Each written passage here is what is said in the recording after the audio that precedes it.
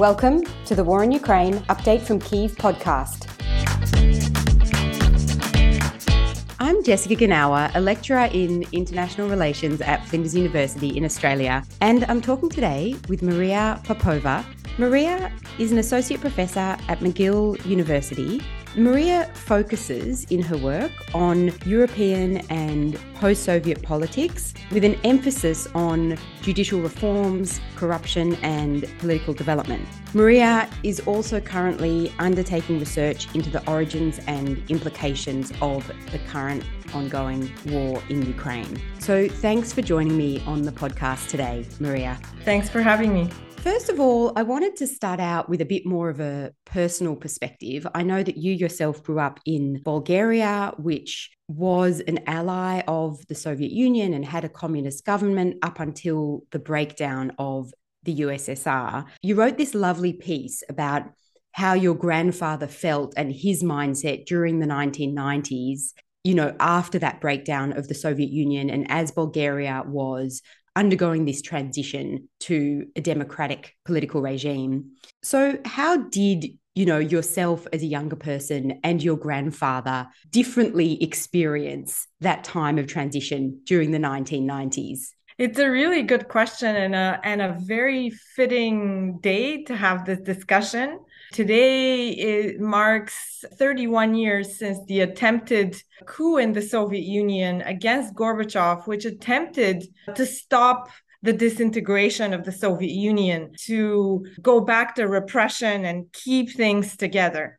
Now, at that point in August of 91, Bulgaria had already had about a year and a half, almost 2 years of sort of a post-communist experience, because Bulgaria started these changes in November of 89 and had already held by August 91 one competitive election, which the communists, or that were at that point former communists calling themselves socialists, had actually won, but was preparing for another election, which they might have lost. So it was a really tense moment. And this is where the perceptions of the older guard, my grandfather, who had spent all of his adult life in communism, not necessarily wanting that regime for his country, but not also having done anything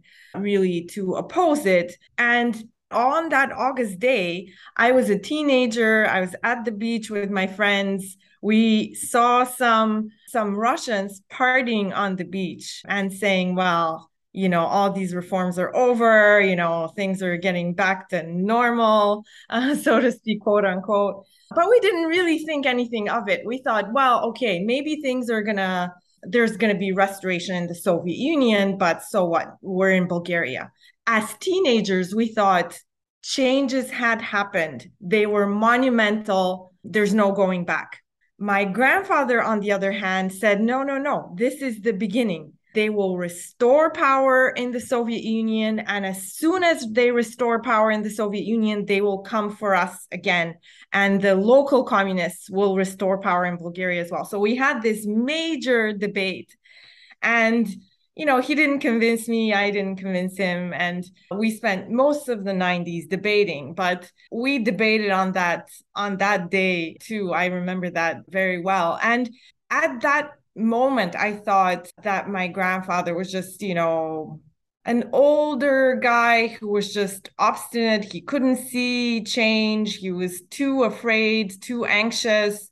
But now I see, now that we see an attempt coming from Russia to actually restore the former Soviet Union in some shape or form, I see my teenage self as the much less informed one, and a carefree, as teenagers usually are, right? And believing that once there's change, it's forever. Yeah. Isn't that interesting? Like, even though it didn't happen in the way or at the time that your grandfather was expecting, he actually was indicating some kind of a reality about that mindset of restoring, quote unquote, the greatness of Russia as a country or the Soviet Union. which, we're sort of seeing implications of that actually throughout the last couple of decades, but certainly this year with the full-scale invasion of Ukraine. I know that you also look into countries that are attempting to join the European Union, the conditions for that, and how that sort of accession process takes place. And it's been quite striking that in recent months, Ukraine has been granted candidate status to apply for accession to the European Union. How did you evaluate Ukraine being granted candidate status? Like, did you see that as a very significant step in terms of Ukraine realistically and in a reasonable time frame actually being able to join the European Union? I think it was a momentous development. It was absolutely crucial that Ukraine get this candidate status. So for a while there in the spring, as this was being debated, but uncertain, I thought for sure that the EU would make a grave error if it doesn't extend candidate status to Ukraine. Thankfully, that status has been extended. And it's not a question of whether Ukraine is ready to join the EU now. Obviously, there are reforms that need to be implemented. Obviously, the war has to end first. But I think what's the reason it is so important for the EU, not just for Ukraine. For Ukraine, it's obviously very important, but the reason it's important for the EU to think realistically about how to integrate Ukraine down the line is that it's not just a geopolitical question. It's an important geopolitical question for sure. I think Russia has demonstrated that it cannot tolerate a buffer zone in its neighborhood.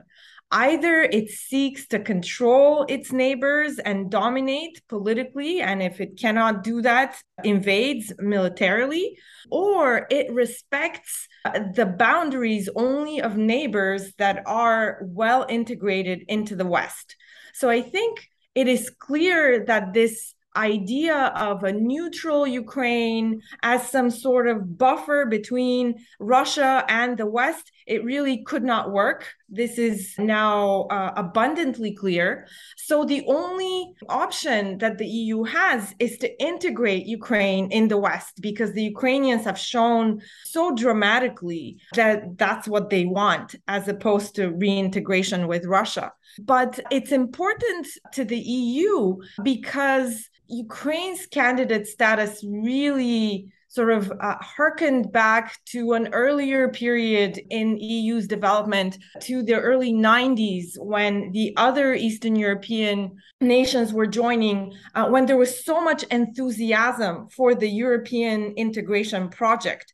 And Ukraine has, with its desire to join the EU, has really reinvigorated this enthusiasm. It has also led to more alignment with European values all over Eastern Europe, as the choice is so stark between European values and the Russian world on the other hand. So I think it was a really important moment, and the EU rose to the occasion and they did the right thing.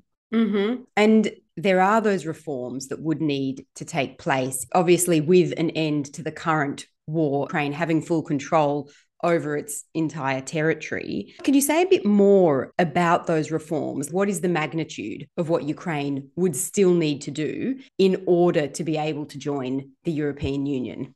Yeah, this is a really important question here that is going to determine the length of the accession process. Is it going to take a decade, or is it going to take several decades? Here, what I would emphasize is that when Zelensky said after the accession that the accession is also applause for what Ukraine has achieved in the last 8 years, there's a lot of truth to that. The truth is that Ukraine enters this period of EU accession not from scratch, in a way in which the Eastern European countries started this process, because when they started it from fresh out of an authoritarian communist regime, without consolidated competitive politics, without market economies. There was a lot of work that had to be done in the post-communist countries in the 90s.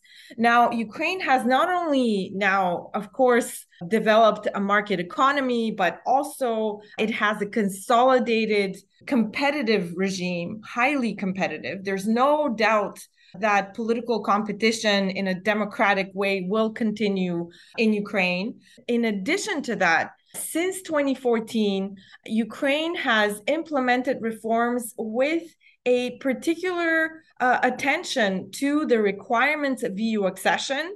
They have instituted all of these reforms of their judiciary. They have introduced new anti-corruption institutions, an anti-corruption investigation bureau, a public integrity council, a public procurement system, which has garnered a lot of praise, this pro-Zorro system. They have adopted numerous pieces of legislation, and all of this has happened with the perspective of ticking off boxes that the EU will require down the line. So before they had the candidate status, they were working on this to try to achieve the conditionality criteria. So they've already had 8 years of working towards it. There's more to be done. But I think what I'll emphasize is that a lot of changes to the formal institutions have happened, but the most important change has been the development of a really robust civil society focusing on anti-corruption, focusing on judicial reform monitoring. And over the last 8 years, it has become clearer and clearer to Ukrainian political incumbents, to the political class, that they will have to work with this civil society. They cannot brush it aside. It's a very active one.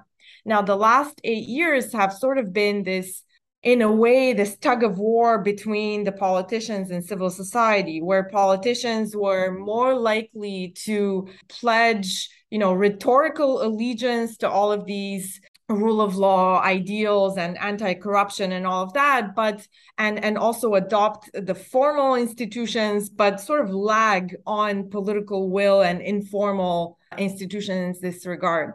I think since this war started, it has become clearer to the political class as well that Ukraine's independent future lies in the EU. It's an existential issue to meet EU accession criteria.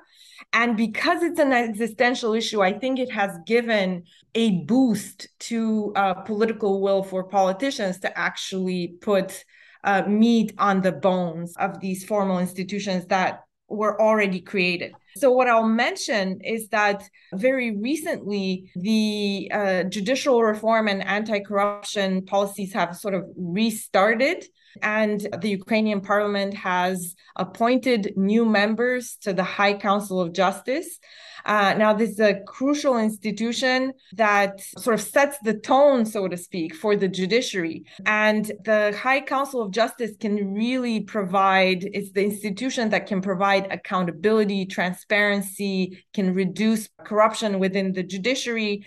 It had been an institution that was largely deadlocked in the last 8 years as reformers were pushing to make it work well and according to European standards, and entrenched oligarchic networks and entrenched judicial corruption networks were kind of blocking reform. Recently, just in the last week or so, we've seen the Ukrainian parliament appointed new members to the High Council of Justice. And one of those members is one of the key figures from civil society, a lawyer known for pushing for judicial reform. And he now has a seat on the High Council of Justice. It's a really strong signal that politicians have now found the political will to push earnest judicial reforms forward. It's a very optimistic development. Mm-hmm. Given all of that and that kind of acceleration of attention being paid to those reforms, do you think that there is a realistic option that we could see within a time frame of maybe a few years, not decades, as we've seen with some other countries, that we could see a Ukraine that is part of the European Union? I mean, it's a question that obviously is crucial, and Ukrainians would like, of course, to accede tomorrow if possible. But the question really kind of has two sides to it, or it depends on two things. On the one hand, of course, it depends on the progress that Ukraine will make in terms of implementing all the parts and sort of showing that it is ready to have its economy integrated into the common market. There's a lot of parts to it which depend on how reconstruction goes and how quickly it goes. But on the other hand, it's also a political question within the EU. The EU members have to be ready to accept a big country and give it the full rights that EU membership gives, which is, voting in the European Parliament, shaping all the European policies. So there has to be political will, and there has to be an acceptance of this in the EU that is kind of separate from what Ukraine can achieve realistically. However, the connection between these two parts is that in the EU over the last, let's say, 20 years, we've seen increasing sort of fatigue with enlargement. And that's why, because of this fatigue, we've seen that countries take longer and longer to accede. Some countries do all the work to meet all kinds of requirements, and then they're still in the waiting room and not in. Examples in the Western Balkans. A big contributor to this enlargement fatigue is the fact that some of the more recent joiners have either lagged on the reforms that they were supposed to implement. So in the case of, let's say, Bulgaria and Romania, we have a situation where they were admitted before there was certainty that anti-corruption was sustainably in place and judicial reform was completed. And then we saw, once these countries were in the European Union, basically reform grinded to a stop, or there was some reversal. We also see that in Hungary, there's been rule of law backsliding. So all of that contributes to EU enlargement fatigue, but also makes it really clear that the crucial areas are corruption and the rule of law. So that's where the connection is. If Ukraine manages to demonstrate that it has made great strides in controlling corruption and in reforming the judiciary, then the skeptics of enlargement will have less worries to put on the table, and it is possible to speed up the process. And as I said, they've made some good steps very recently, but the question will be, how sustainable is it? Mm-hmm. Finally, I want to ask you a big question, but I'm happy for a brief answer. You won't be able to cover everything. As someone who has been following the region for some time, were you nevertheless surprised by Russia's full-scale invasion? And did it make you rethink anything, or how did you yourself account for that decision by Putin's regime to engage in a full-scale invasion? So I can't really say that I was surprised by the invasion, because it seemed throughout the fall and winter, especially throughout the diplomatic efforts in the winter, it seemed quite clear that Russia's goal is to find a way to control Ukraine politically. That it was unacceptable for Russia to have Ukraine develop in this pro-European, pro-Western direction. So the question was not so much what Russia's goal is necessarily, but how would it manage to achieve it?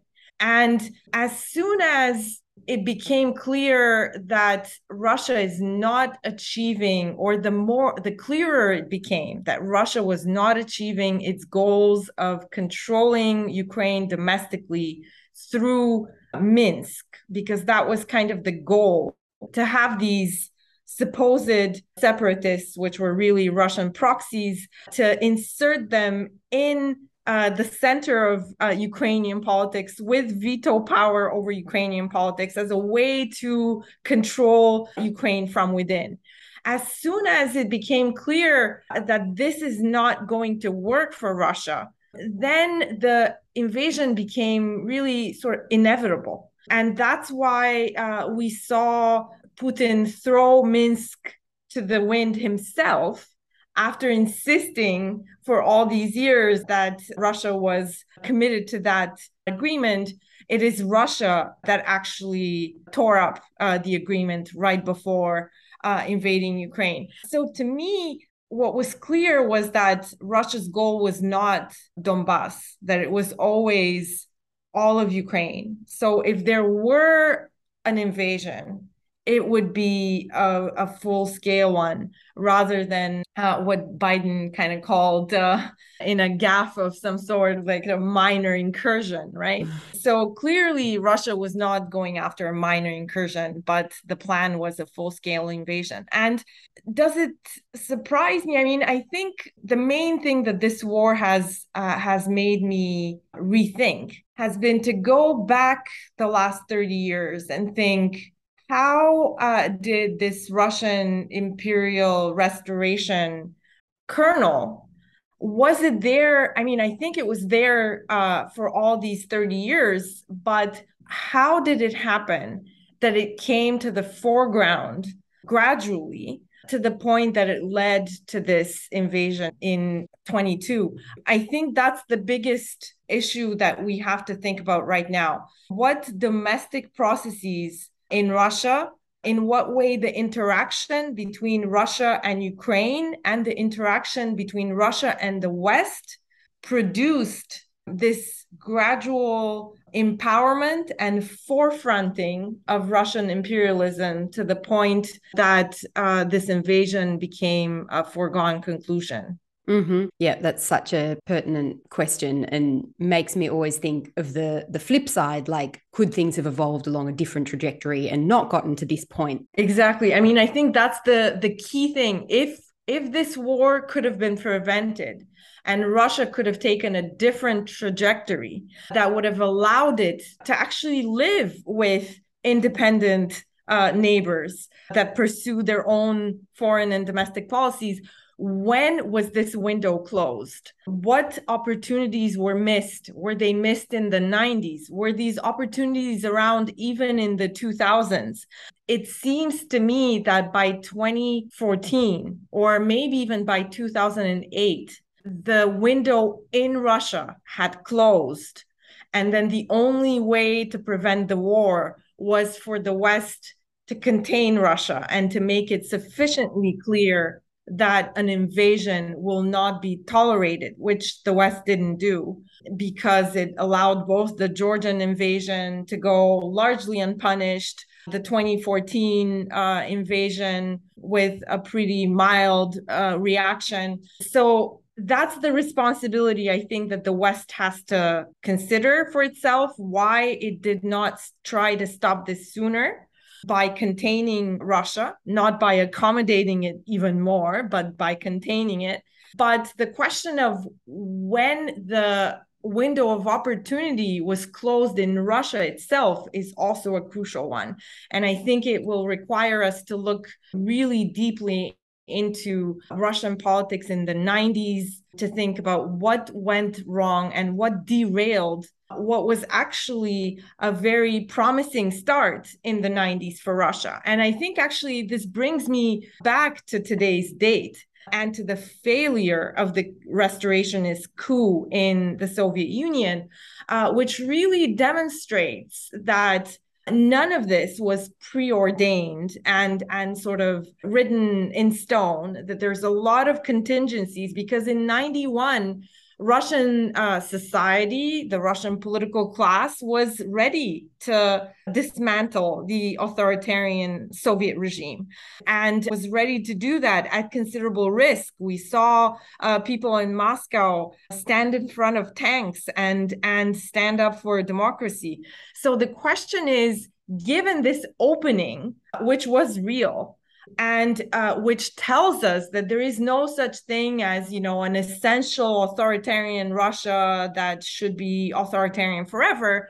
I think it really requires us to think, when was this window, which was opened in 91, when was it closed, and what could have happened in order to keep it open? Absolutely. Such a critical question, and one that I have no doubt we'll all be thinking about for many years to come. And obviously, hopefully, with a much quicker end to the current war. Also takes me back to your story about your grandfather and just that question of, when are we being, maybe a little bit paranoid or miscalculating the reality, and when are we actually astutely understanding the sort of the deeper drivers, correctly understanding another actor. Thank you so much, Maria. I've really enjoyed the discussion. It's been very thought-provoking for me and raised things that I will continue to think about going forward. Appreciate you joining me today. Thank you so much for having me. Thanks for listening, and thanks to Mr. Smith for our theme music.